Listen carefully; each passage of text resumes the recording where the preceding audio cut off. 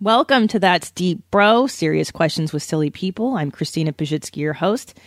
I am a stand-up comedian, and I also have a degree in philosophy. So two totally useless but fun things put together, one show just for you, to help me.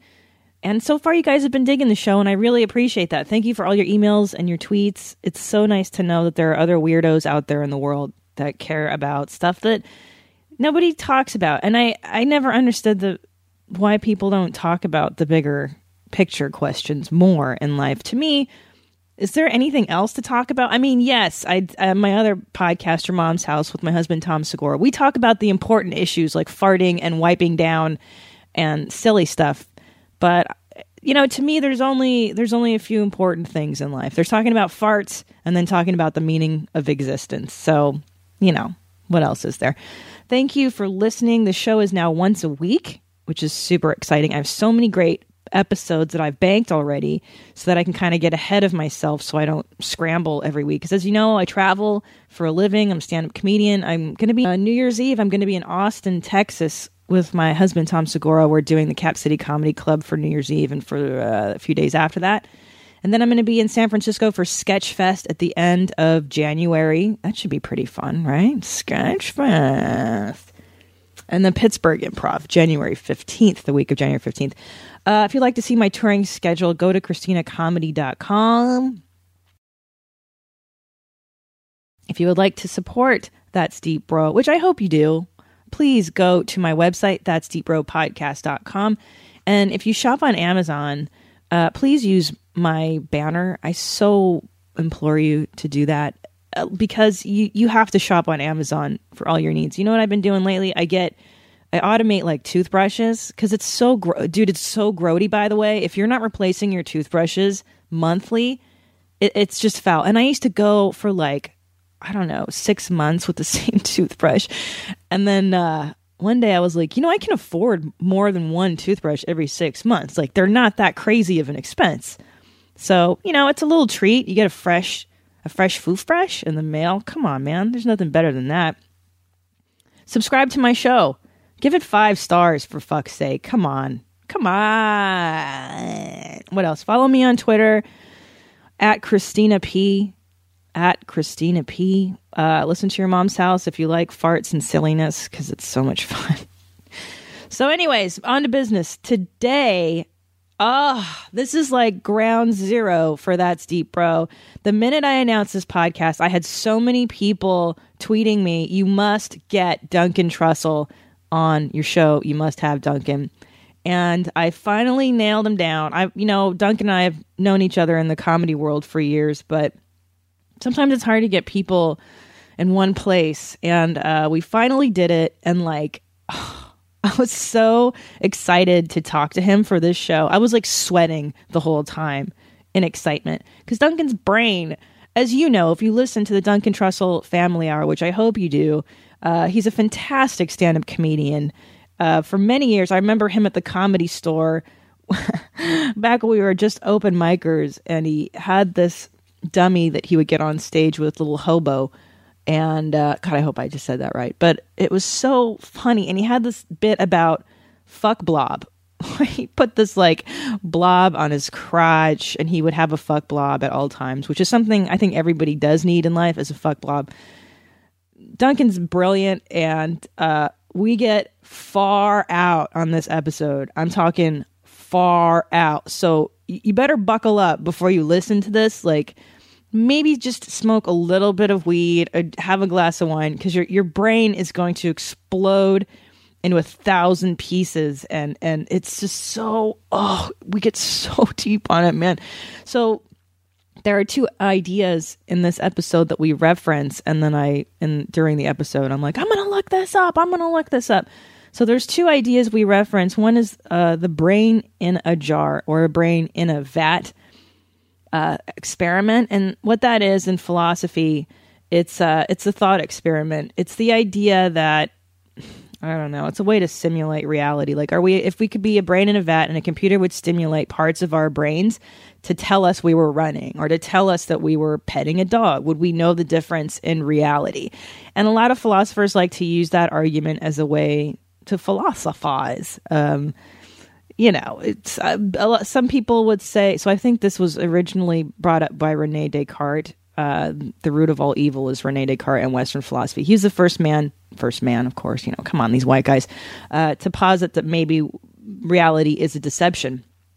But he solves that problem, Rene Descartes, by saying, listen, we can't be deceived. This world is not a deceptive world. Why? Because God exists, and God is omnipotent and omniscient and omniscient. That's the word, omniscient and all-loving. God would not deceive us because God loves us. God is not a deceiver, therefore reality exists. Now, that's kind of a sticky argument because then you have to figure out whether or not God exists in the first place. And, if you believe that, then the argument works. So a lot of times the brain in a vat argument is used, and it's originated by Descartes. And the philosopher, it says Putnam is the dude who refers to it as well. I'm looking this up on the internet. That's how I'm cheating. I should be looking at books, but, too lazy. Also, the second argument we refer to is George Berkeley, and it's spelled like Berkeley, but I'm pretty sure because he's English and fancy, it's pronounced Barkley. And what happened in this period of philosophy is that a lot of people were like, how do we know stuff?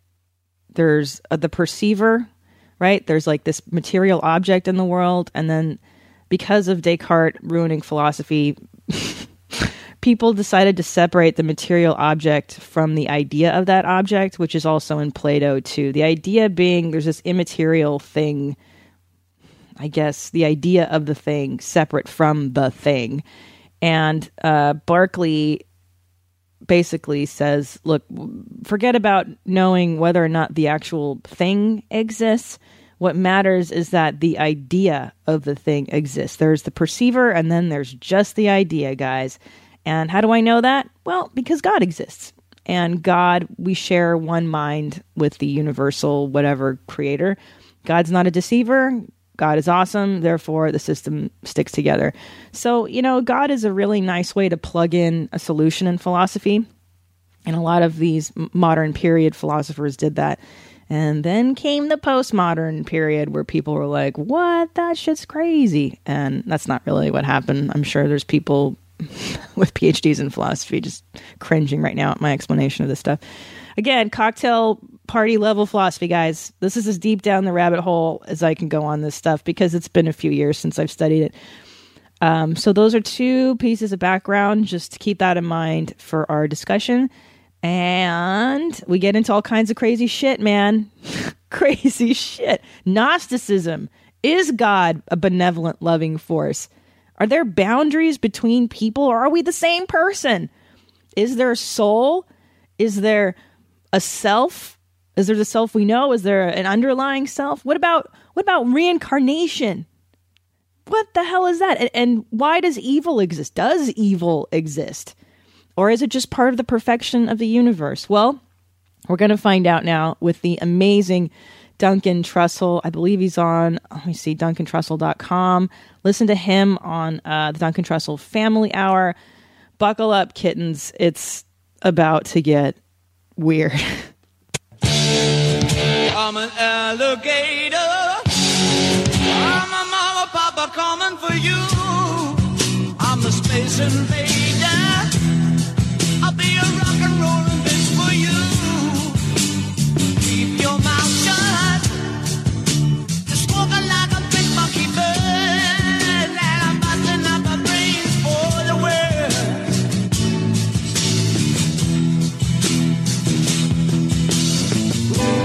Give your electric out, baby. With your ring on my way. Press your space close to my love. Break out in a moon age daydream, oh yeah. Don't fake it, baby. Lay the real thing on me.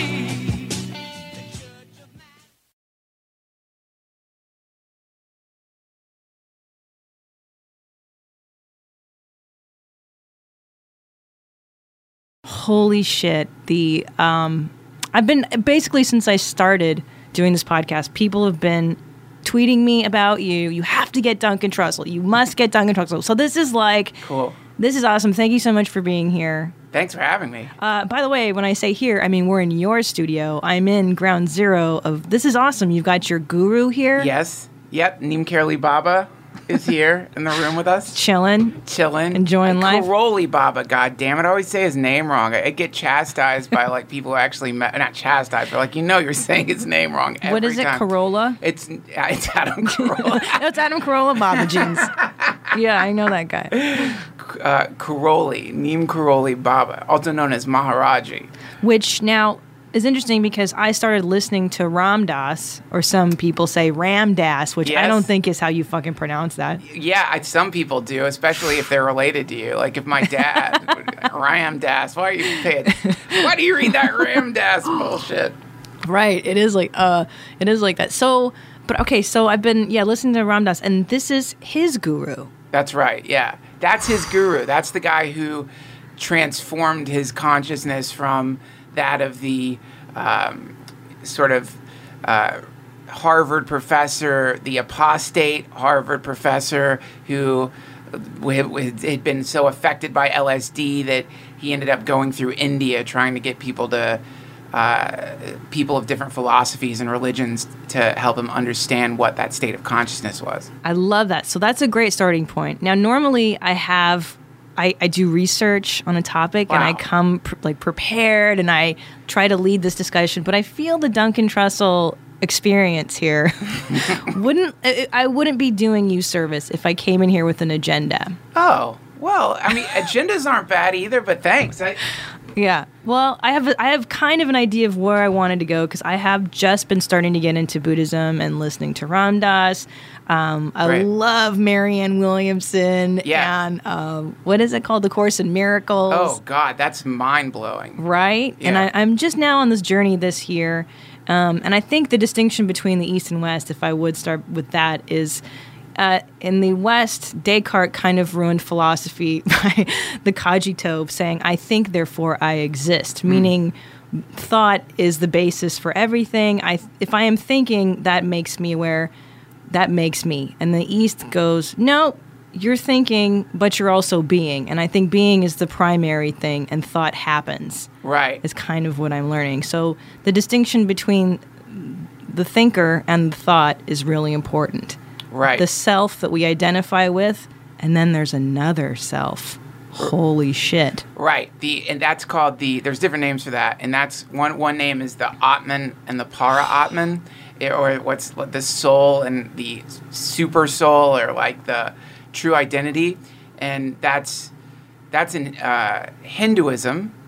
And that's one way of talking about what Descartes had tuned in on, which is a great. I think that's a great step forward to understand that our ability to recognize reality does not necessarily match what reality is. Like, there's a distinction. There's a distinction, yeah. And I think it's cool that he's like, we walk on a path and someone sees a stick, but it could be a snake. So we could see that our senses aren't always right. And wasn't it Descartes who said, for all we know, we could just be a brain in a jar, or we could just be being controlled by some evil overlord who's... He said something weird like that. There's a theory that, I think it was Berkeley, I think, started that idea of like, if something isn't being watched, how do we know it exists? If a tree falls in the woods,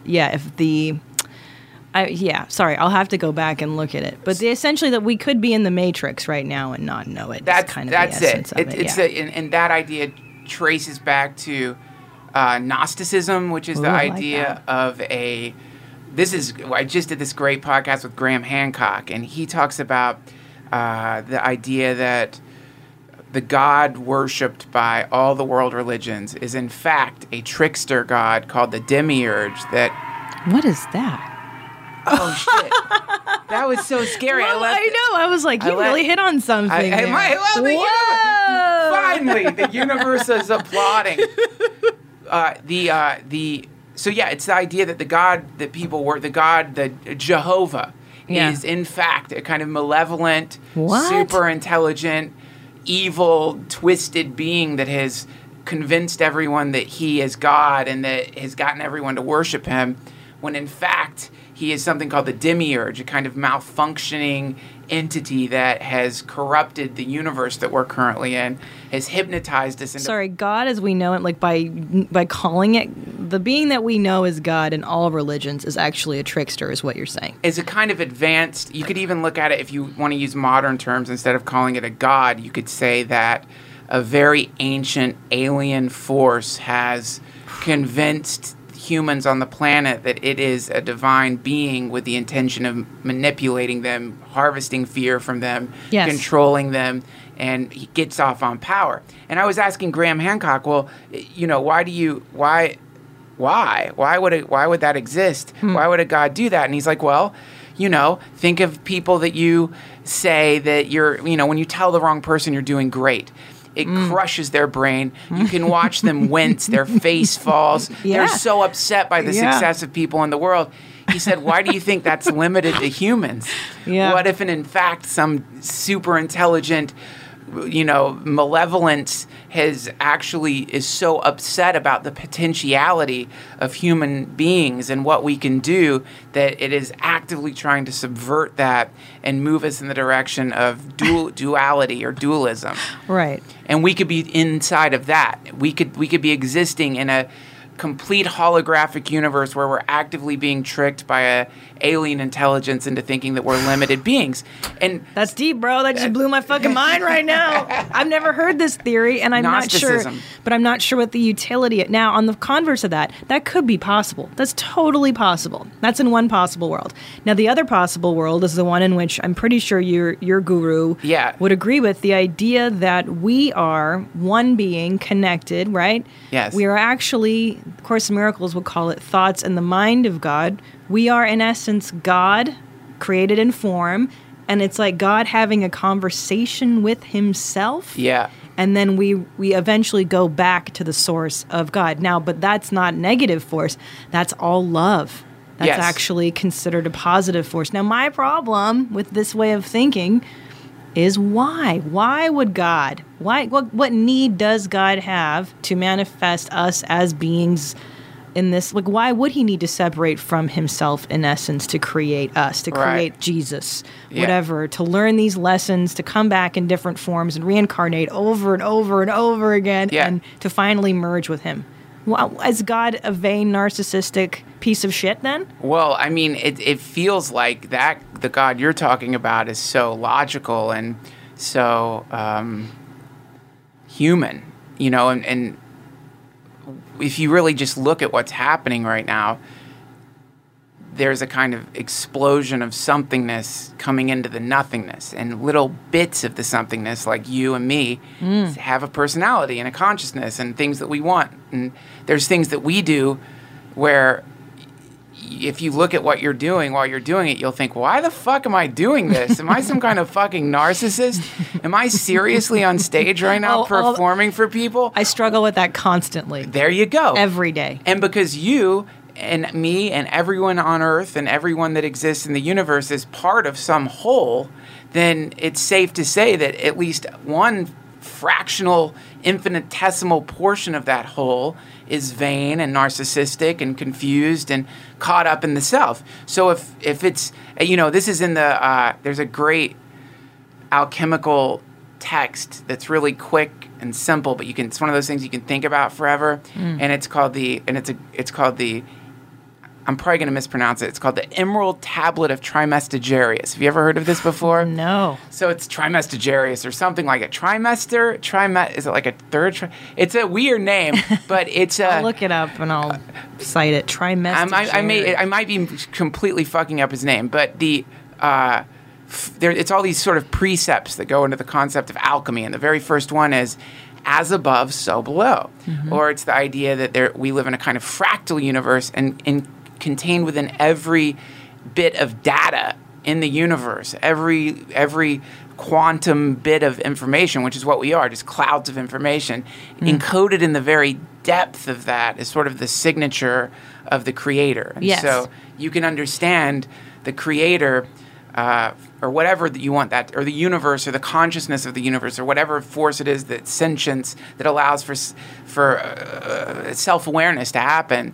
You could say, well, whatever that force is, whether temporary or eternal, it must have the same personality that I have, and at least partially, because I am part of it, and this is who I am. So, what I'm saying is, why would God do it? We're sort of at the crest of the wave of being God right now. We're the emergence of whatever eternity is into time, and in that moment, that is what God is. It's not, or is there higher intelligence functioning in this moment? Well, I guess it's as high as your intelligence is here in this place.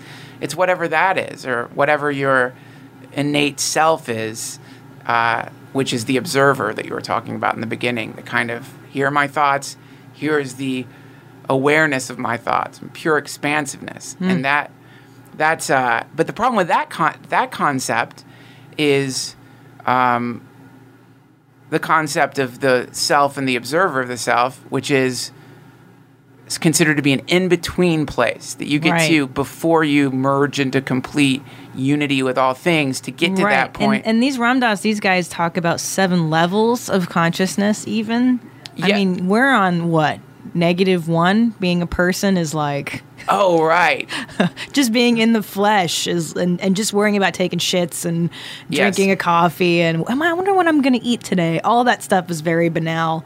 And then there's the level of like, I don't know, when you first die and then you go to the astral plane, and then there's like that fucking level, man. And then, I mean, I don't know much about that. Sorry if I deterred. You didn't deter me at all. Take you on a different. All right, man. I love what you're saying, because there's this thing called the samsaric mandala, which is this beautiful mandala which represents the cycle of endless birth and death that happens not just in the totality of a person's life, but in every single moment. And so the center of the wheel has within it what is considered the 3 hindrances, or the 3 things that are going to get in the way of you waking up. And it's like anger, which is represented as a snake, because a snake will strike at anything. True. And attachment, which is represented as a bird. It's a type of bird that gets really attached to its mate. And then the 3rd hindrance, I believe, it's a pig. So it's the image depicted as a pig, and it's like ignorance or always never being satisfied, delusion, the idea of like, I can't remember what the pig represents, but yes, there's an idea in Buddhism. They what the fuck, dukkha, right? This life craving, this endless cycle of once I get this, then I'll go. That's the wheel, the hamster wheel. That's it. That's the hamster wheel that we're on, and then right around that, those 3 fundamental hindrances is I think 4 quadrants, and one quadrant is. Maybe 5. It's demigods are pictured.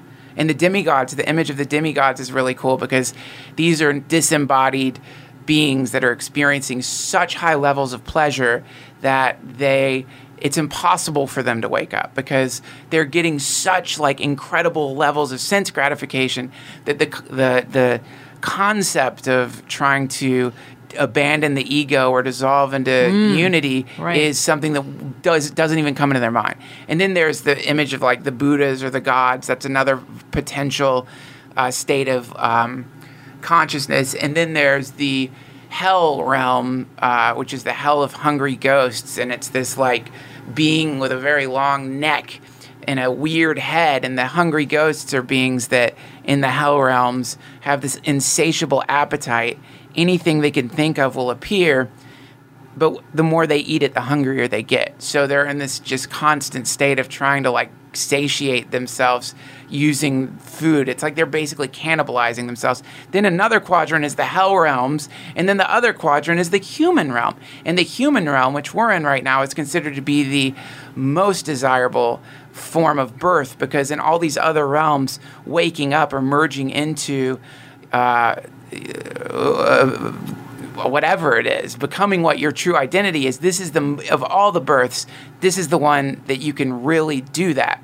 And so it's considered to be the most precious incarnation is a human incarnation, because animals are so driven by their instincts. They don't meditate. They're always eating, sleeping, mating, and defending. That's their main prerogative. So that idea of the hierarchy being, oh God, the astral plane is the plane where you got to get to, because that's where it's pure enjoyment. Well, sure, but you're still going to be, according to Buddhism, facing the same four noble truths. Oh, in every incarnation or every level of being. Let's say you're at the God level, you're still going to deal with God problems, right? Exactly. More money, more problems. That's it, and that's exactly right. Yeah. You're going to deal with the whole samsaric mandala. It keeps going out. There's more and more rings explaining all the sort of the explosion of illusion that comes out of these three hindrances, but it's always in the hands of this beast, this monstrous thing, which is eating the mandala. And that monstrous thing is impermanence. And so point of it is that whether you're a god, an animal, whether you're in hell, no matter where you are in this mandala that is part of being a human, you're in a state of constantly being dissolved or aerosolized by time. You are change is the nature. Yes. Heraclitus, no man steps in the same river twice. I did an episode with Ryan Sickler about change and the nature of change and how a human deals with change. So I think actually now is a good time to kind of take a step back. Some of you your heads might be exploding with like, what the fuck are these two stoners talking about? They fell asleep at the wheel. More like they're just sleeping and running into telephone poles. Like, what the fuck? Sorry guys. We got I think we were ahead of ourselves. We got varsity level, and let me back that ass up. I think the idea that we're both kind of discussing, Duncan and I, and we're doing a shorthanded like, oh yes, yeah, we're too excited. Right. I'm too excited to be here is the problem. You're born, you might feel that wow, is that all there is? There is that sense of like, what is this? Who am I? Whatever. And then there's this idea of the soul, right? Aristotle, the Greeks even had this in the West. Well, actually, no, the Greeks are Eastern. And then we co-opted this idea of a soul. But in the West, we took it to a different place. The East goes, yeah, there's a soul. And guess what? Your job as a human is to kind of evolve that soul. Every time you come back, you're going to burn off karma. Or you're going to learn certain lessons in this human form. And the idea being that eventually you're going to kind of learn these lessons, I guess, enough so that you're going to go back to the source from whence you came, from the original source, which is God or whatever name you call it. Everybody, we call it different shit, but basically the source is God. So I think that's just some of you are lost. That's what we're talking about. And this mandala, I think this idea that you're discussing is, I mean, there's also parts to being human, right? You get caught up in greed. You get caught up in what's going to make me happy? What's the next thing? And I know I had this kind of crisis a few months ago. I was doing a lot of stand-up. I thought, I'm really successful now. Oh, I'm going to get this TV show now. Now I'm going to be happy. Yes. And I had this kind of crisis where I was like, oh, shit, I'm not fucking happy. I got what I wanted, and I'm still not happy. Is that all there is? And I've been on this journey ever since then. Then how does one live a happy life? Is it being non-attached? And I'm working on that. Is it kind of realizing that everything is change? But I don't want to feel empty either. I don't want to be like just flatlining, And that's also part of being a human, is to enjoy the human incarnation, like where we are right now, the suffering and all that shit. Yes. And how do you deal with that? I think that's where I'm at. What a great place to get to. You're like, I feel like you've been there and you're in the next town. No, what's so cool about it is that the mind creates a very complicated map of everything. So whether you present the mind with something as mundane as like doing the dishes, if as you're doing the dishes, you think about it. Like if you get really stoned and do the dishes and you start thinking about the movement of your hands and you start thinking about everything that you're doing, you could almost like get confused a little bit when you are that conscious of your actions or what you're doing. And that's because the mind has now gotten involved with whatever it is you're doing. In they just did a study on basketball players, and they've done this same study with musicians too, to see what the brain looks like for people who are professionals and people who are just learning. And the brain activity in the professionals is much, much less. Like, really? I thought you were going to say the opposite. No, because they've done it so many times that it has become something that they don't have to think about anymore. And from that, they are able to be perfect. And in the same way that if you really want to understand how beautiful not getting in the mind is, or not allowing yourself to identify with the mind, look at a river.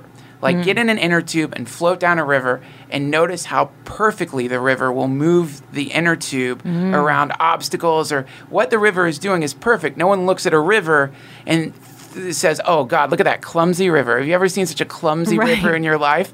And the river has no brain. The river has no body. The river is just pure output from the source, as you say. And you can see with no hindrance, a river functions perfectly. So the idea of like a town ahead, or the idea that there's this, there's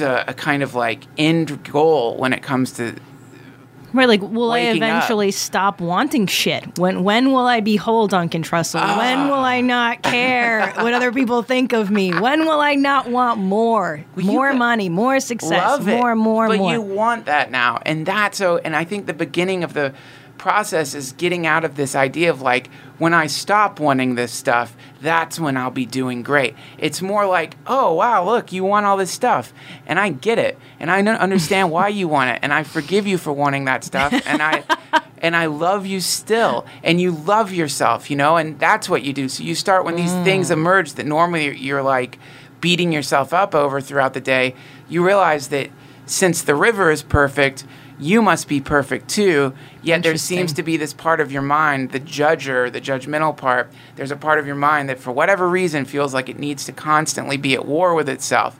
And that part of your mind is the part of that's what you have to start loving and actively loving. Well, that part of the mind, this is also where I get kind of caught up in this whole system, is called the ego. Yeah. Now, what happens, the theory being that you're born into the world, let's say you're born, and you really have the selflessness of the river that you're talking about. Yeah. There's no really awareness. Like when you're a baby, you just exist. You be. And then society socializes you.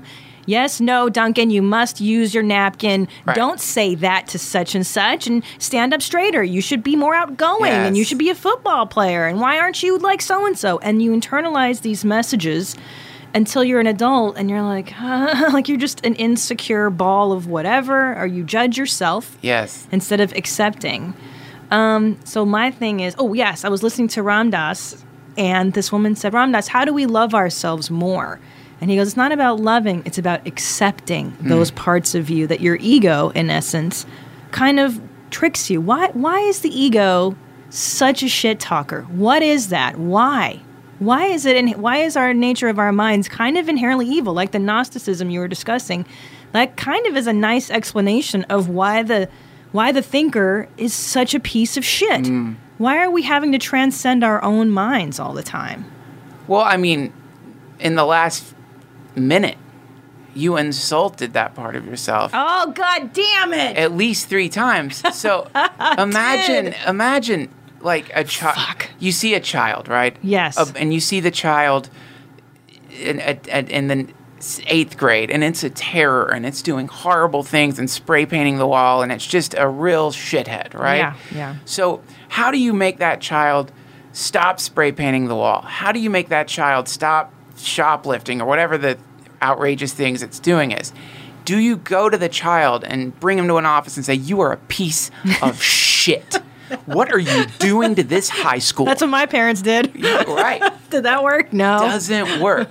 So in the same way, this part of yourself you're talking about is like a rampaging teenager that is running through the halls of your consciousness, spray painting ridiculous things everywhere, and just essentially acting like a spoiled brat. Right. And your whole life, but you have been doing exactly what your parents did to you, and Yep. you to that part of yourself. And so now you're like, you piece of shit. What's wrong with you? Why are you doing that? And you if Yes. you watch the way you talk to yourself, you'll see, Oh, it's horrendous. Listen to how you talk to yourself. My Yeah. husband and I were talking about this today.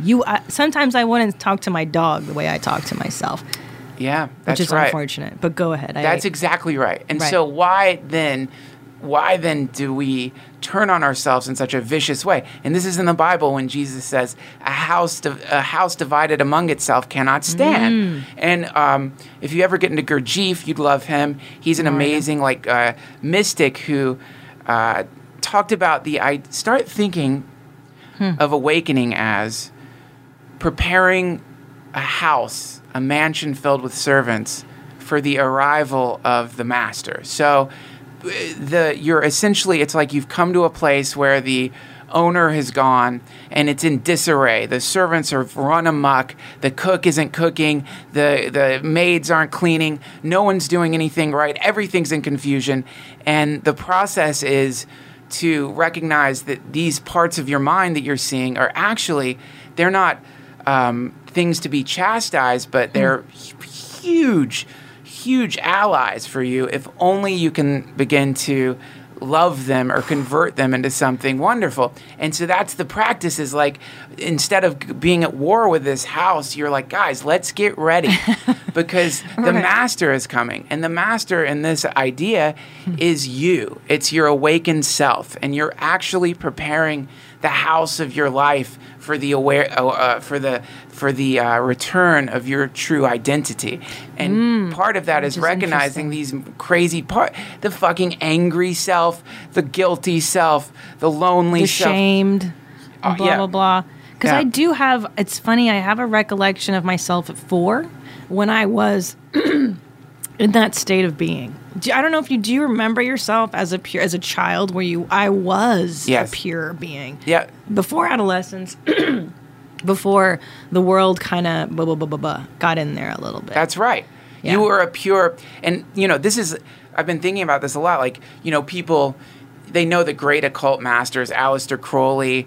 They know they know about, or they have the concept of what a magician or someone who practices magic or a mystic would look like. But if you really want to know what a mystic looks like, all you have to do is look at a baby and look at a child and look at the power that they wield. A child begins to weep, and instantaneously the universe bends over backwards to help the child. Instantaneously. The child is completely immersed in fantasy, has imaginary friends. In other words, it has contact with spirits, is actively having conversations with entities from other dimensions, and simultaneously looks at the world as a completely benevolent, safe place. Not all children, of course. Some kids very quickly, whatever their karma is, they don't get to experience the great parents or even moderately good parents. But for most kids, it's a benevolent universe that fills anything that they want is instantaneously given to them. But what they want is so amazingly simple, which is just love, sustenance, and shelter. So, yeah, it's a very odd thing to see that we're born as these incredibly powerful magicians, these incredibly powerful occult masters who live in a benevolent universe that actually formed them out of effortlessness. I mean, the idea that they were just somehow woven together in the womb by taking margaritas and bread, whatever you right, 2 cells. Yeah. The sperm and the egg. Did you know that in the minutes before conception, the egg rises to meet the sperm? Like, it's so perfect. Yeah, it's perfect because the universe is perfect, and the universe is perfect beyond anything we can understand. And then from that state of effortlessness and that incredible genetic dance, this thing emerges into the universe that is instinctually practicing the most high forms of magic or the most high forms of worship to the universe. And then, for whatever reason, there is a function in society where that is subverted in varying degrees, shifted and we call that becoming an adult. Getting a sensible job. Yeah. I remember when I started studying philosophy, I heard over and over, "What are you gonna do with that? Well, you can't make money." Yeah. And that's the first time I really heard from the culture that doing something for the sake of itself wasn't valued, like, because there's no value. Just much like motherhood and people who stay home to raise their children, they feel shamed for it. If there's no compensation for it, why are you doing it, nerd? Like, yeah. yes. Right. So think about that, because that's a really cool thing to think about, because that's an aspect of the conditioning that most people are subject to, which is the notion that the compensation, which is money, so what they've done is their god is money, and so they think that the sign of a person's success in the universe is accruing these energy tokens. And so if you have these symbolic energy tokens coming in, regardless of the activity, somehow you have more respect than if those energy tokens aren't coming in. Right. And that's a very fascinating part of the conditioning, because obviously the way the universe brings happiness to you is generally not through energy tokens. It's you falling in love, having a child, being outside, experiencing those weird connectivity, exercise, connection, being hydrated. Yeah. Right. These very simple things are the true compensation that the universe gives you for living a good life. And so you see the weird conditioning is that most people, they've forgotten all those things, and they're just stuck on the energy tokens. And so when you're not getting them, energy tokens, I love that, man. Did you come up with that? I just love it. Energy tokens. Woo, far out, man. Yeah, it's far out. We're getting weird. I love it. But it is weird, isn't it? And but it's absolutely true, because obviously that's the number one. I was just talking to a friend of mine, and he was like really upset over energy tokens, and like somebody had wasn't giving him enough energy tokens. Where's my energy tokens? And guess what? The more you got, the more the government wants to take it from you. Yeah, the government's taking all my energy tokens. How am I ever going to live with all my energy tokens going to the government? Meanwhile, you're in this beautiful universe of pure abundance that is just all you have to do is go outside and look at anything, no matter what it is, a rock, a tree, anything, and imagine that there was only one of those things in the universe. Imagine that, and that would be the most incredible thing you'd ever laid eyes on in your entire life. But because we see there being so many trees and so much matter and so many forms that the matter is taking, that we take it for granted, and we don't recognize that we are walking through a paradise that is exploding with novelty. We just don't see that, because our eyes are firmly fixed on the symbolic representations of abundance. And one of those symbolic representations is energy tokens. Another symbolic representation of what's happening to us is a clock. Another thing that people worship is this. I hate time. It's amazing. Time's the worst. But don't we think of the potency that clock has on your life, because how many times do you find yourself rushing to something? I hate it. I absolutely hate that. And that's another idea that I've started to understand more, is the idea that we are timeless beings. And I think, all right, how do we explain this properly? Like what we're talking about, how you were talking about, if you go outside and there's the matter in the form of the tree and there's energy tokens and all of these things. The idea behind Buddhist theory is that we're all one. Let's face it. I'm looking at Duncan, and he's wearing clothes, and he's wearing the suit of a man this lifetime. He's a guy with a beard. Yeah. He's got a cool house. He's got the cute girlfriend. You know what I mean? Like all these things make up Duncan. But if we go deeper and deeper and deeper into his mind, into my mind, into the dog's mind, and we're all one. Right. We're all one form of energy. That's right. Now, how come all this other shit? How do we get so mixed up? How did human beings get to worship the energy tokens and not recognize that? Or why do Westerners, maybe that's the question. Oh my God, who knows? That's a bigger fucking, I just opened Pandora's box. I can feel the box opening. You mean like it's everywhere. It's everywhere. There's no better place as if you have been born into this universe than you are initially experiencing Maya, the name for the universe, which means illusion or personified illusion that's actively trying to trick you. So The dream. They call it the hallucination, or this is the dream, right? This is the dream. And so here we are in a dream.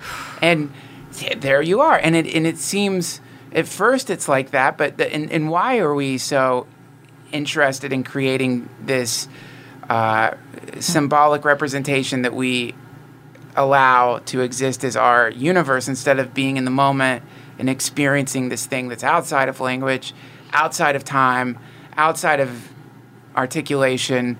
Why don't we like spending any time there? Why are we always staring at our phones and looking at digitized representations of reality? It's just zillions of ones and zeros that have been woven together by technology to create a simulated reality. Why are we so... We love it. But we love it. We love not being here. So why? Well, I think it's the same reason that you like to sleep late. I think some people, they're here to enjoy a kind of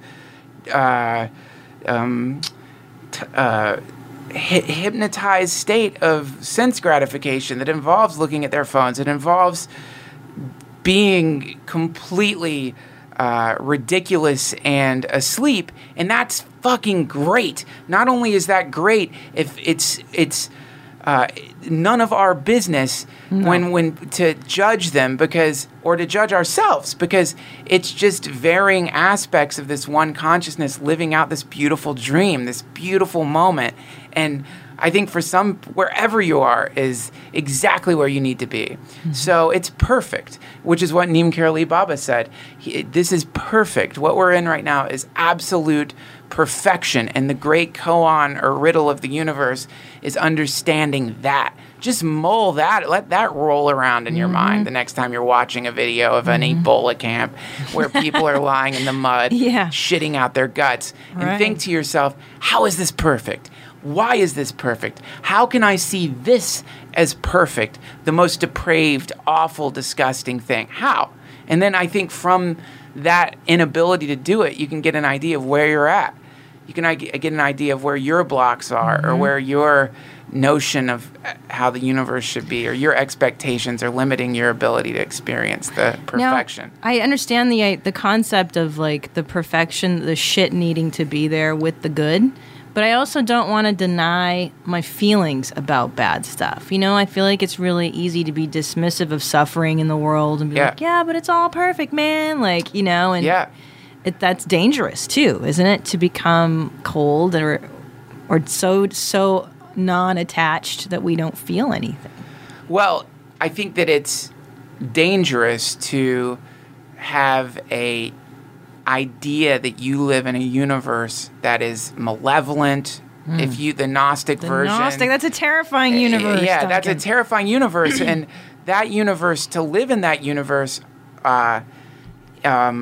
will create a paranoid life, and so then what you're picking out of the sprawl of the infinite sprawl of matter around us, what you're going to start picking out is paranoid. Yes. The paranoid things. And so I think that if you wanted to change the world and you wanted the world to be, or you wanted the world to be more perfect or more loving or more benevolent, then you would have to, since you're the little quadrant of the universe that you actually have control over, you would have to heal that quadrant first. So whatever Ebola camps are inside of you, where where the rotting, moldering, destruction, death, greed, selfishness, awfulness, horror, wherever the Illuminati lives inside of you, you start by converting that. And from that conversion, it doesn't create a numb state of appraising the world and being like, everything's perfect, just fucking die. But you look at those scenes and you think, what can I do to make these people better? What is something I could do to help whatever the situation my consciousness is being attached to in the world? Is there anything that I can do? Anything. And then do it. Then actually do it. And that doesn't come from a state of numbness. That comes from a state of moving in the direction of perfection, being perfection, allowing yourself to embody the healing function of the universe as much as you can. And that I don't think that's numbness. I think it's comes from an acceptance that that the universe weren't as perfect. P.S. I have not gotten there. I don't see this shit as perfect. And fuck it. No, I don't. No. I don't see it as perfect a lot of the time. Well, and here's my one argument against perfection and against a benevolent God. Now, I studied. When I did Western philosophy, I did every proof for the existence of God. I spent an entire year reading every fucking proof for the existence of God. Right. And I found more evidence against him obviously existing than for, because it's not a rational, logical thing. You can't prove God's existence through a series of arguments and proofs. But the one thing that I just cannot reconcile is the existence of profound evil. And I'm not talking... What's evil? What Here we go. I know, and I agree. There's gradations of it. Okay, but think of the most evil thing. Here, raping kids. Okay, so there's child rapers. Yeah. Okay, so because they're okay, right. So here, so right. I mean, that's a toughie. No doubt. Even though the Greeks were child rapers, weren't they? Oh, if you say that to I did Dan Harmon's podcast and talked about how I can't remember. I think it was Socrates, or I think Socrates was a pedophile. Had a boy. They all did. You should have seen the furious response from his fans, because he has the smartest fans. And so on Reddit, the Dan Harmon page, there was this huge thread about what an asshole I was for calling Socrates a pedophile, and then pointing out all these ways that he wasn't. And like, these are a lot of like academic people being like, no, he's, here's the proof that he never did that. And it's like, shit, man. That's a great fan base. They're people who get angry if you talk shit about Socrates. Yeah. But who knows? We don't know. But the point is, you and I never met Socrates. But common practice back in that day was to have a boy as a sexual partner. Well, that's the common practice. So he would have been counter common practice. There's a great Louis C. Would you rather? Let me ask you this: Would you? If you had a child, do you have a child? No. If you had a child, and I think Louis C.K. kind of has a joke like this, but if you had a child and you could choose between the child drowning or the child being raped, which would you pick?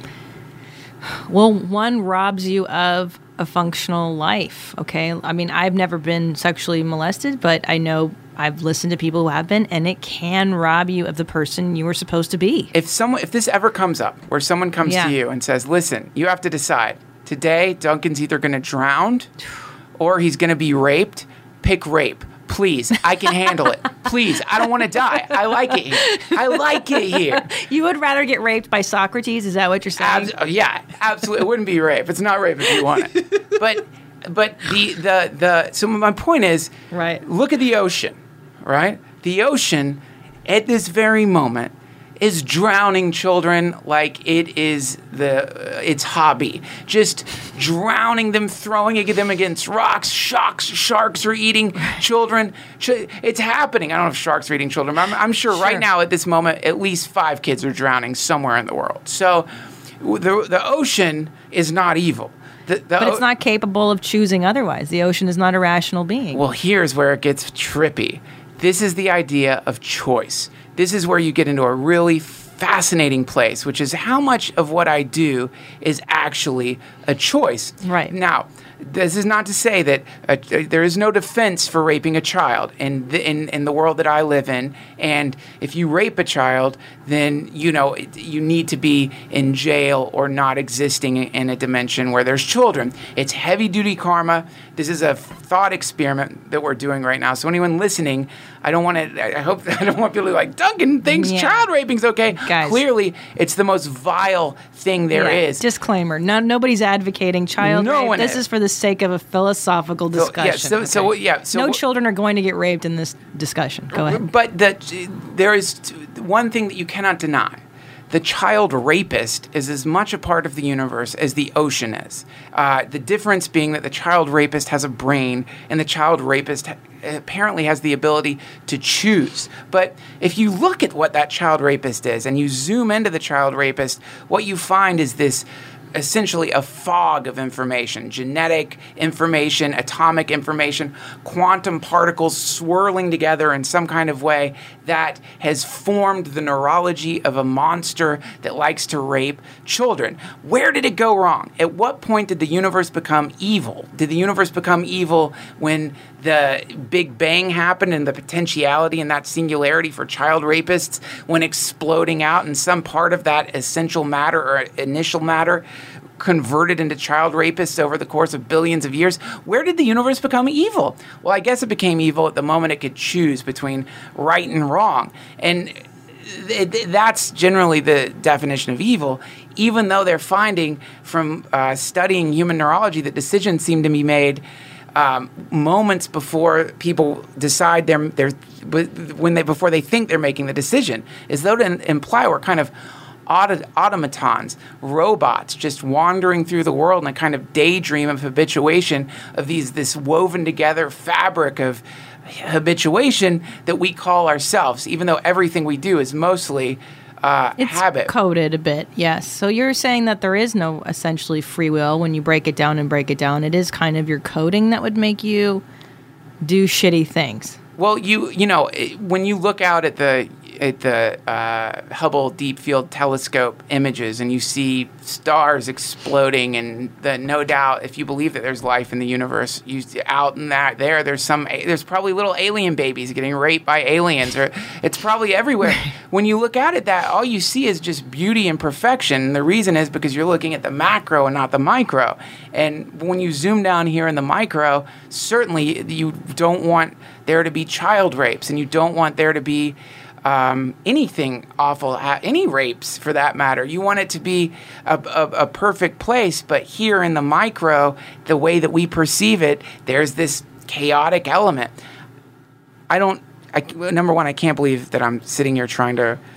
You're justifying child rape. I'm not trying to, this is the age-old idea of evil in the universe. And I have noticed that to address the topic, you always have to create these phantasms. You know, you either create the child rapist or the starving African child, or you create some phantasm that hopefully you haven't encountered. But then if you really look at what's happening right now, then you just experience this beautiful world that you're in. Right. See, yes, I agree with you on that. I think there's an idea of time as human time. Like this philosopher Boethius had the idea of two different times, God's time and human time. And in God's time, it's one infinite long fucking thing. And in that realm, everything is perfect, right? Yes. In that realm. I guess if you define God as omniscient and omnipotent, all-knowing, all-seeing, all-powerful, and all-good, I think that's the argument. If he's all good, then how can this bad shit go down? But he's not all good because there we go. Because there's child rapists, and child rapists are a part of God. So we could then say that God is not just look at the picture of, have you ever seen the picture of Kali? Yes. So look at the picture of Kali, which represents, I do too. And if you look at she's wearing a necklace of heads. Yes. And the heads represent the gods, that she's decapitated all the gods. And so she's the thing that's like around the samsaric mandala that's eating the whole fucking thing. Kali doesn't care about your idea of good and bad. The ocean doesn't care about the idea of good and bad. The child rapist doesn't care about the idea of good or bad. They're all part of the same aspect of the universe that destroys and it transforms and rots and takes change. It's change, or it's right. It's destruction. It's destruction, decay, birth. Again, the cycle, and the cycles have no judgment. Goons. Do you know? Have you ever heard the Gunas? Have you ever heard of the Gunas? Mm-mm. So it's the idea that there's three modes of the material universe: the mode of ignorance, the mode of passion, and the mode of goodness. And everything gets broken up into those three modes. The mode of ignorance is, in nature, would be a trash heap, or Skid Row, or a place where bodies are rotting, like a charnel ground. In the mode of passion is the city, and is a place where people are actively it's the marketplace. It's people trying to like become big. We're doing things, man. Right. That's the mode of passion. And the mode of goodness is, the forest or a nice meadow or a peaceful home. So that's the mode of goodness. And so these are the modes of material nature, and the interaction of these three modes is what controls all of human life. So you'll see images of the three modes as puppeteers, puppeteering people, and it's essentially the tidal current of life. And those are the modes of material nature, and those three modes represent perfection, but individually you could see that they can all lead to deeper suffering, even the mode of goodness. Absolutely, because then you're trying to be that ideal, and that doesn't work. So I guess what I'm taking away from this one is I have to accept the shittiness more. And I think I've been denying the shittiness in me, the shittiness in others. I'm going through something now with somebody that's very shitty, and I'm having a hard time coming from a loving place. I'm trying to find love, and I'm trying to stay equanimous, right? That's the big word, equanimous, meaning my sense of calm. That really is the most you can have in life, is a peaceful mind. And when you go through problems with people or professional things or whatever the fuck, that can really ruin your sense of calm if you allow it to.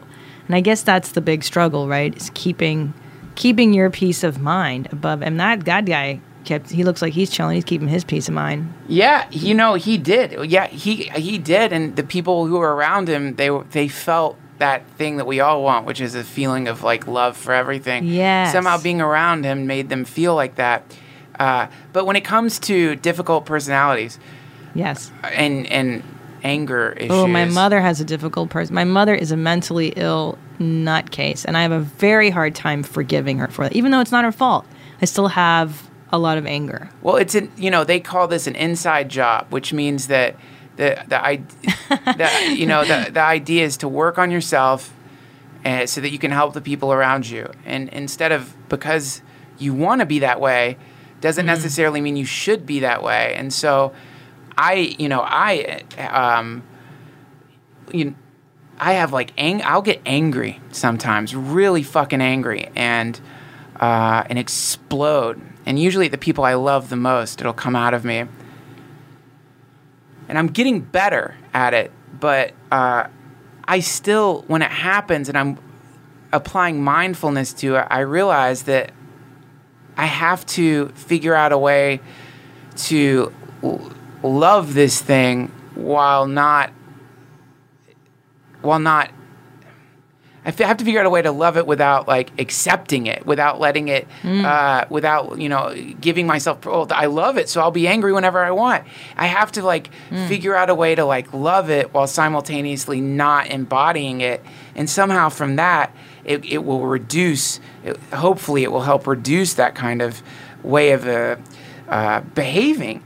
It's like one of the karmic aspects. It's an aspect of my life that is there for me to grow. It's there for me. It's a gift given to me by the universe so that I have something to it teaches me. It's my guru.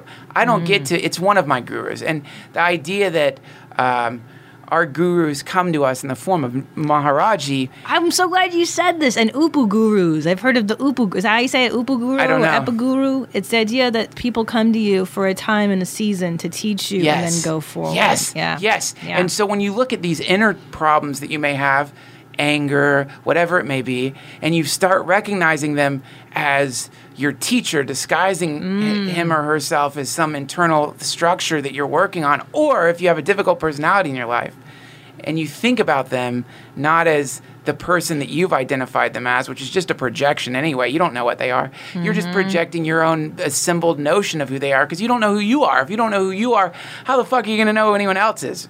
You're projecting this on them. So the next time you find yourself around them, you could think, oh, I'm looking at a mirror.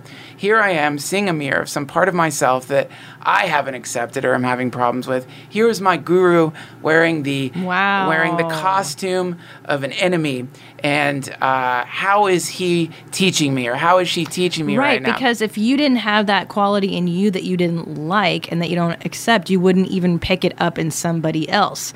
Meaning if you're obsessed with baldness, right? Yes. You go, well, so-and-so doesn't have hair. But whereas I'm not concerned with hair loss, therefore I don't even really notice when somebody's bald. Oh, God, when my hair started falling out, I started immediately noticing varying hair, like how much hair is when I had little hair. And now that I've accepted it, I don't see it anymore. But when I was going through accepting the fact that I'm getting older, it's just going to happen, then somehow in the course of that, the thing that I was noticing everywhere vanished from the world. And this is the essence of it, which is that when I go to these meditation retreats, and I was you gotta tell me which one. There are these great ones in Hawaii that Ram Dass does, and I go to them. And one of the big spiritual moments of my life was Krishna Das, who's this beautiful kirtan. You know Krishna Das? He's playing.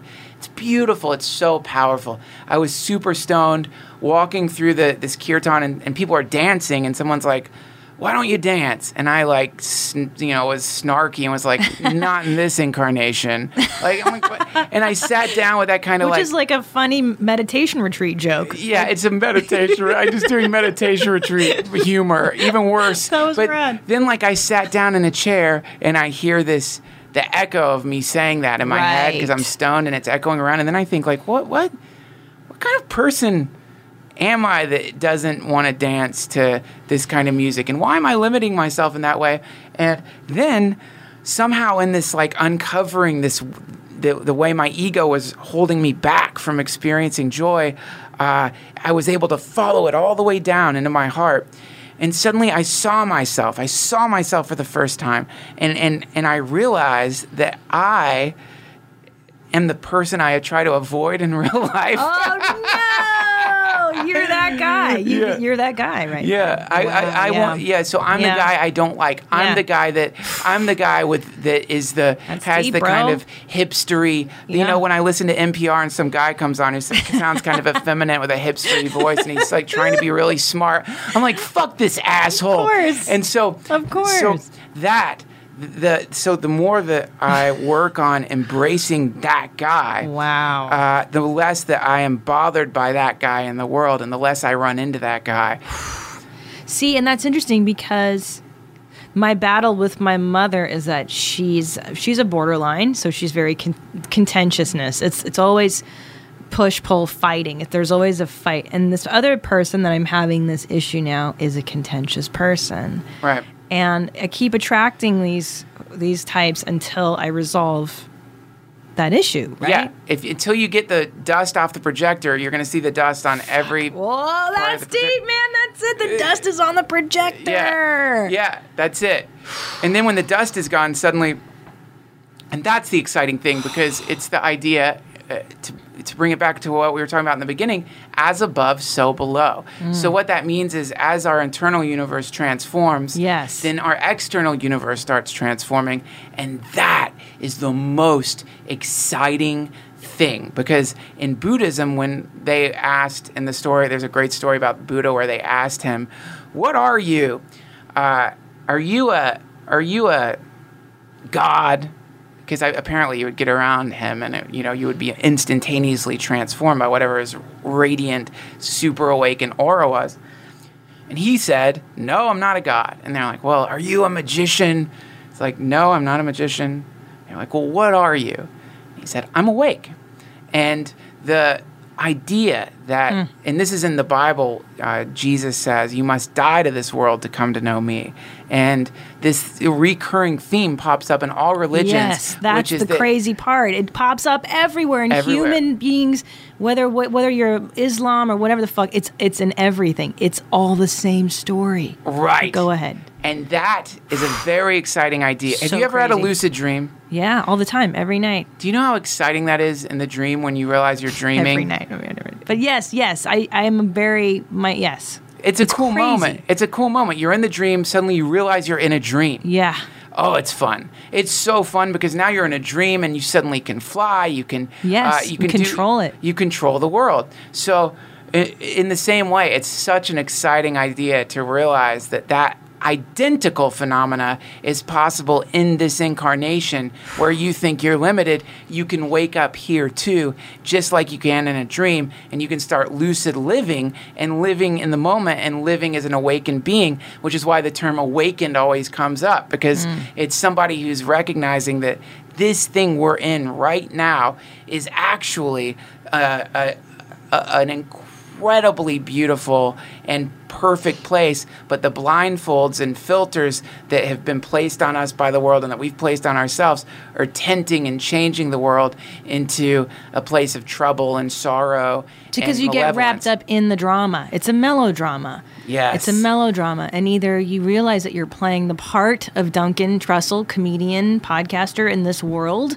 and you're burning off this karma, or you can really get in it and get and panicky and shitty, right? That's damn right. And you can, and it's compared to threading a necklace of beads, and every moment you're putting the beads, you're actually weaving your life onto this necklace, because you're creating the bead after the next bead and the next bead after the next bead. Or another way to look at it is what you're doing here in this moment is going to move exactly into the next version of you that happens as this universe. If you picture the universe as a thing that is in every moment, what's happening right now is being dissolved into nothingness as it moves into the past, and what is a non-existent potentiality is gushing into this present moment, and that's happening at every single second. The universe is being destroyed and recreated. Then you begin to realize that in every single moment, you are literally the universe creating itself again and again and again and again. Isn't that badass? It's fucking crazy. So you can start giving gifts to yourself in the future. So what you start doing is, and anytime you don't get drunk, anytime you exercise, anytime you clean, anytime you eat healthy food, anytime you tell someone that you need to tell that you love them, what you're doing is you're sending an energy down that necklace to the next version of yourself and the next version of yourself. And those versions of yourself, if they pitch in and start working on the same project, then this great ball of positivity starts rolling through time, and you're the thing pushing it through time. You're the thing that's... So you're saying simultaneous lifetimes, if we're talking about reincarnation, like all the potential, all the lives of Duncan Trussell, or the soul that's incarnated of you. Comes together. That's it, man. Exactly. You're doing that right. Yeah, and so forget reincarnating like when I die I'm going to be at whatever. Think about the fact that in every single moment you're dying and being reborn. And then you realize that, oh shit, waking up means just giving gifts to the future versions of myself. This is all a thought experiment. I like it though. It's a thought experiment. Clearly it's a way of cool. I like it. So one thing I was going to ask, do you think you can choose your incarnations? Do you have a say in that? It's just what we're talking about right now. You can pick what you're going to be like tomorrow by the decisions that you're going to make today. And so the gulf of sleep that is another form of death, you're going to die tonight. Everyone dies every single night, and you're going to be reborn in the morning. And you can, starting right now at this second, alter what that future incarnation is going to be. If you start... right now at this moment, if you start, if there's something you want, like for me, I want to get more in shape. So every day I try to run or walk a bunch. And I know that if I keep doing this, then there will be a future version of me, an incarnation of me that's going to be healthier than I am right now. So if that's the case, and if you want to believe that there is a soul, or that the mind is not, the body isn't necessary for consciousness, then it seems like that same principle would apply after the great gulf of physical death, and that the momentum that you had accrued through positive, or what in Buddhism is called right livelihood, the momentum that you had accrued through trying to, in every single moment, love yourself so that you could love the people around you, forgiving yourself as a practice, staying hydrated, eating well. If then it would make sense that momentum could. If you do believe that we sort of bounce into some other incarnation, then that momentum would continue, and our incarnation might be one where we are born into a family of people who are trying to wake up, and that's considered to be a great. Yeah. Oh man, I hope I get that next time. I got some immigrant parents. Right. Jesus Christ. But you're right. But if you apply what we were talking about earlier, and imagine that those aren't immigrant parents. Yes, those are your my teachers, gurus. my gurus, yes. Wearing the clothes of immigrant parents. And then suddenly you're like, holy shit, everything around me is actually a professor who has been placed here by a being that loves me so much that this entire universe has been created and populated with teachers who are here to allow me the incredible ecstasy of waking up to my true identity. That's an exciting universe to be in. Whoa, man. But you realize you just summarized that perfectly. Oh. That was perfect. Now, Duncan, how did you get to be so goddamn enlightened? Who are you? I should have asked this like an hour ago. I'm not enlightened. Who the fuck are you? How did you get here? Oh. Where are you from? Let's just start. I don't even know where you're from. Well, I'm from North Carolina, and my family traveled around a bunch, and my mom was into this stuff, and so my mom introduced it to me when I was younger. And but then, I had a lot of crazy shit happen to me. I got cancer. One of my balls got chopped off. My mom died, and all of those things were such a fucking gift. And so really a gift, not like trying to rationalize the brutality of the universe, but literally, like, my life was given to me by the experience of my own mortality and knowing that I'm going to die for real. Like, I'm not immortal, and I know you should just supposed to know that, but somehow I didn't. And then from my mom dying, it's so amazing that your parents give you the gift of life. And then that's the first great gift they give you. And then another great gift they give you is their own death, because in their death they give you the greatest of teachings and they show you the impermanence of the universe.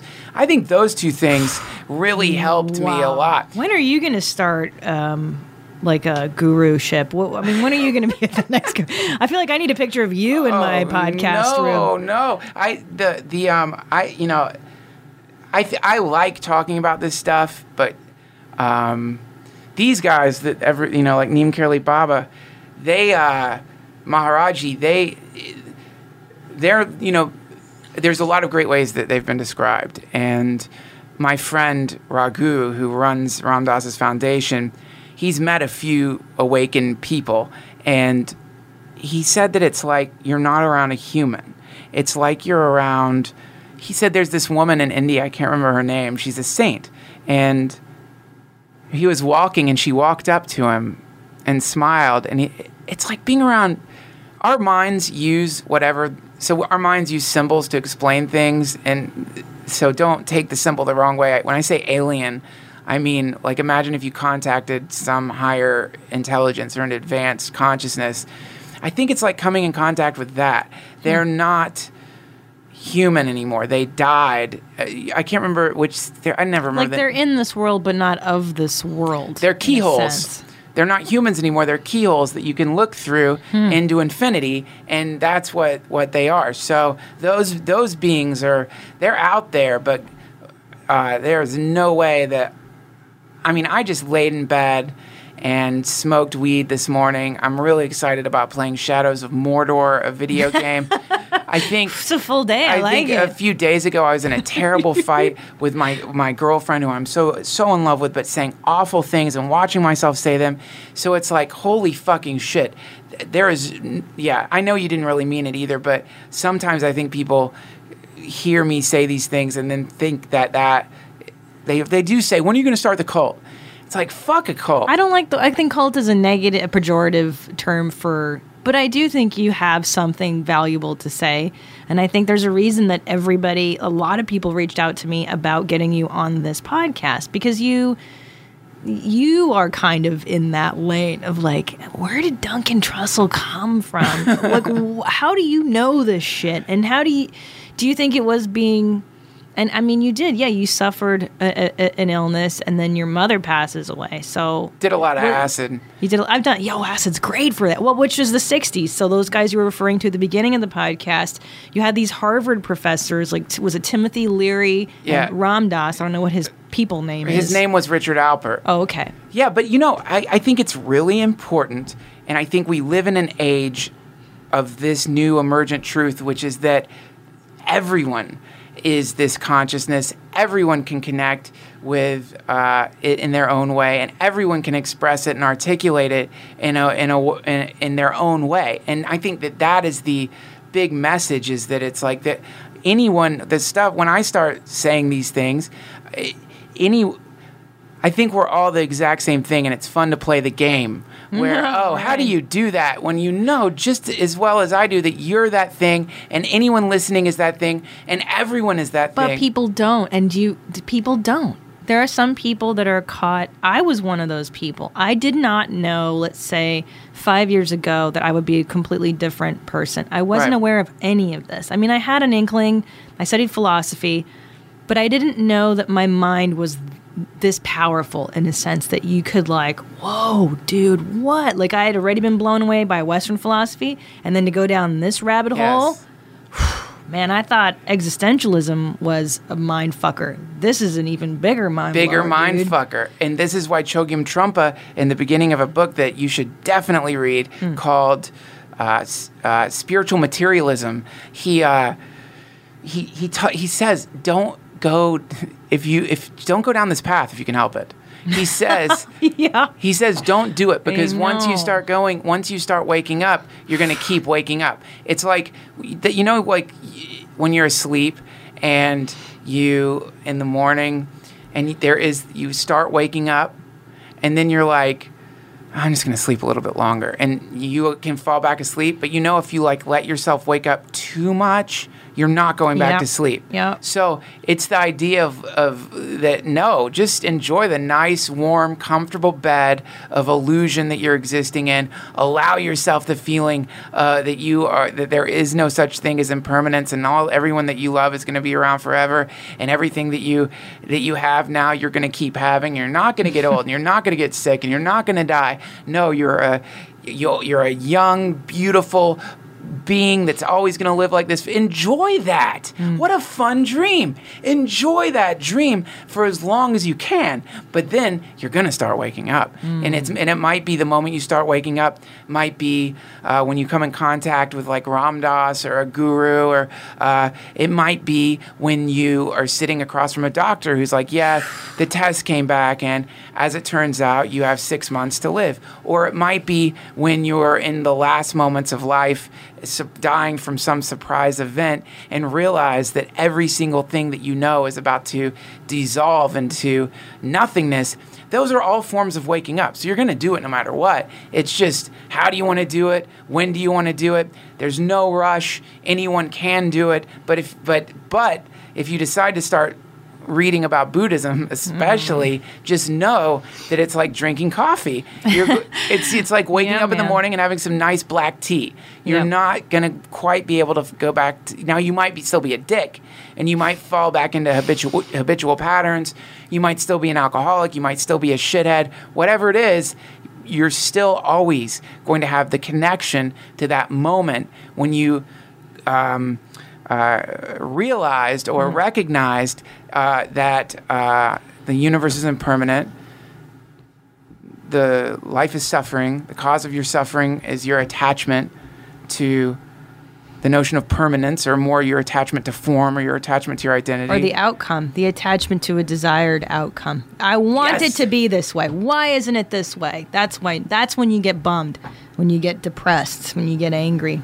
And that's when you're expecting your gurus to look a certain way. And the moment you stop expecting your guru to look like a happy guy in a blanket, and start realizing that your guru looks like a Indian doctor in Beverly Hills who tells you that you have death in your balls. Is that who told you? Is an Indian guy? Yeah. And or your guru is the moment that you your mom calls and says that the cancer's in her liver and there's probably only a few months to live.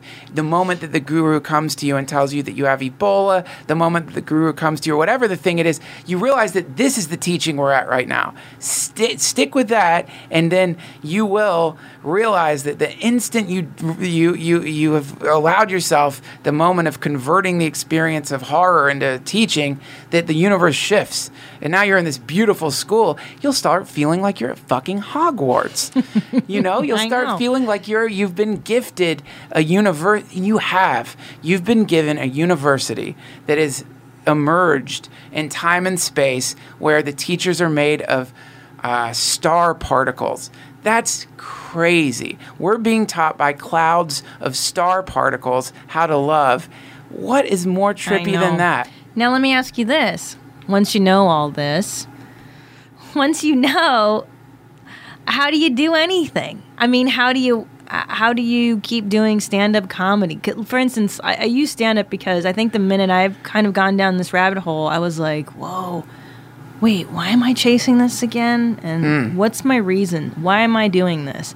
You know, you start to question your motives behind many things that you just kind of did.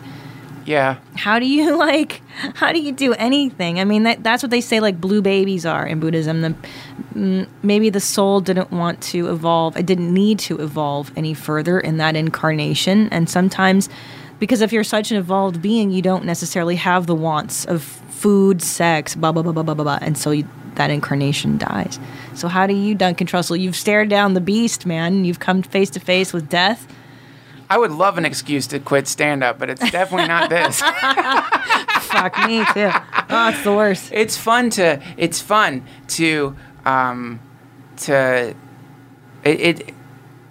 it doesn't mean that you're going to stop anything or start anything. It just is it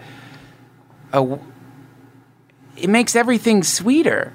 It's not like it makes everything sweeter. And even in stand-up, again, if you find yourself on stage and you realize that the audience is the guru, and that you are getting to sit at the feet of your guru and make your guru laugh, and that you're getting this, like, the gestalt, or the audience is this one consciousness that you are serving in that moment, and they're your teacher. And sometimes, just like Maharaji or like any great guru, they will, like, whack you, either literally, like in Buddhism, there's all kinds of teachings of, like, a Buddhist master just smacking a disciple, and the disciple waking up from that moment.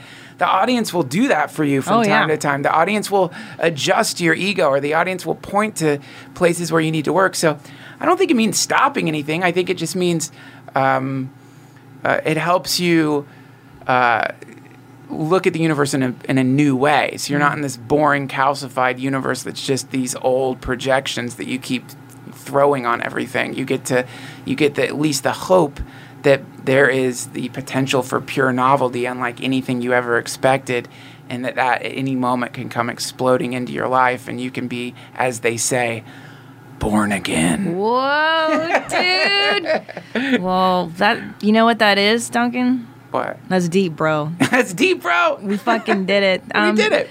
I mean, I hope this is just part one of many discussions. If I may me too. Come back, I would love to do this again. I would love it. And I hope you'll come on my podcast so we can have one of these discussions. Let's do it. Let's blow it up. Thank you so much. Thank you.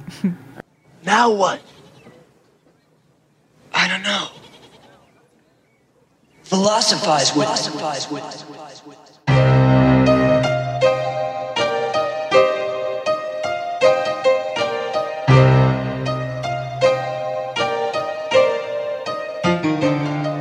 Yeah, it's Christina P, aka Miss Jeans. This ain't your mom's house, it's a different theme. Gotta be critically thinking. Like you caught up at a cocktail party, odd thoughts start to sink in. John Locke, or was it Socrates? Aristotle or Plato, maybe Hippocrates. Got us talking all properly, topically. Just a comedian discussing these philosophies. Serious questions, silly people. What's that? That's deep, bro. It is the ultimate metaphor for life, and you know what that is? What? That's deep, bro. That's deep, bro.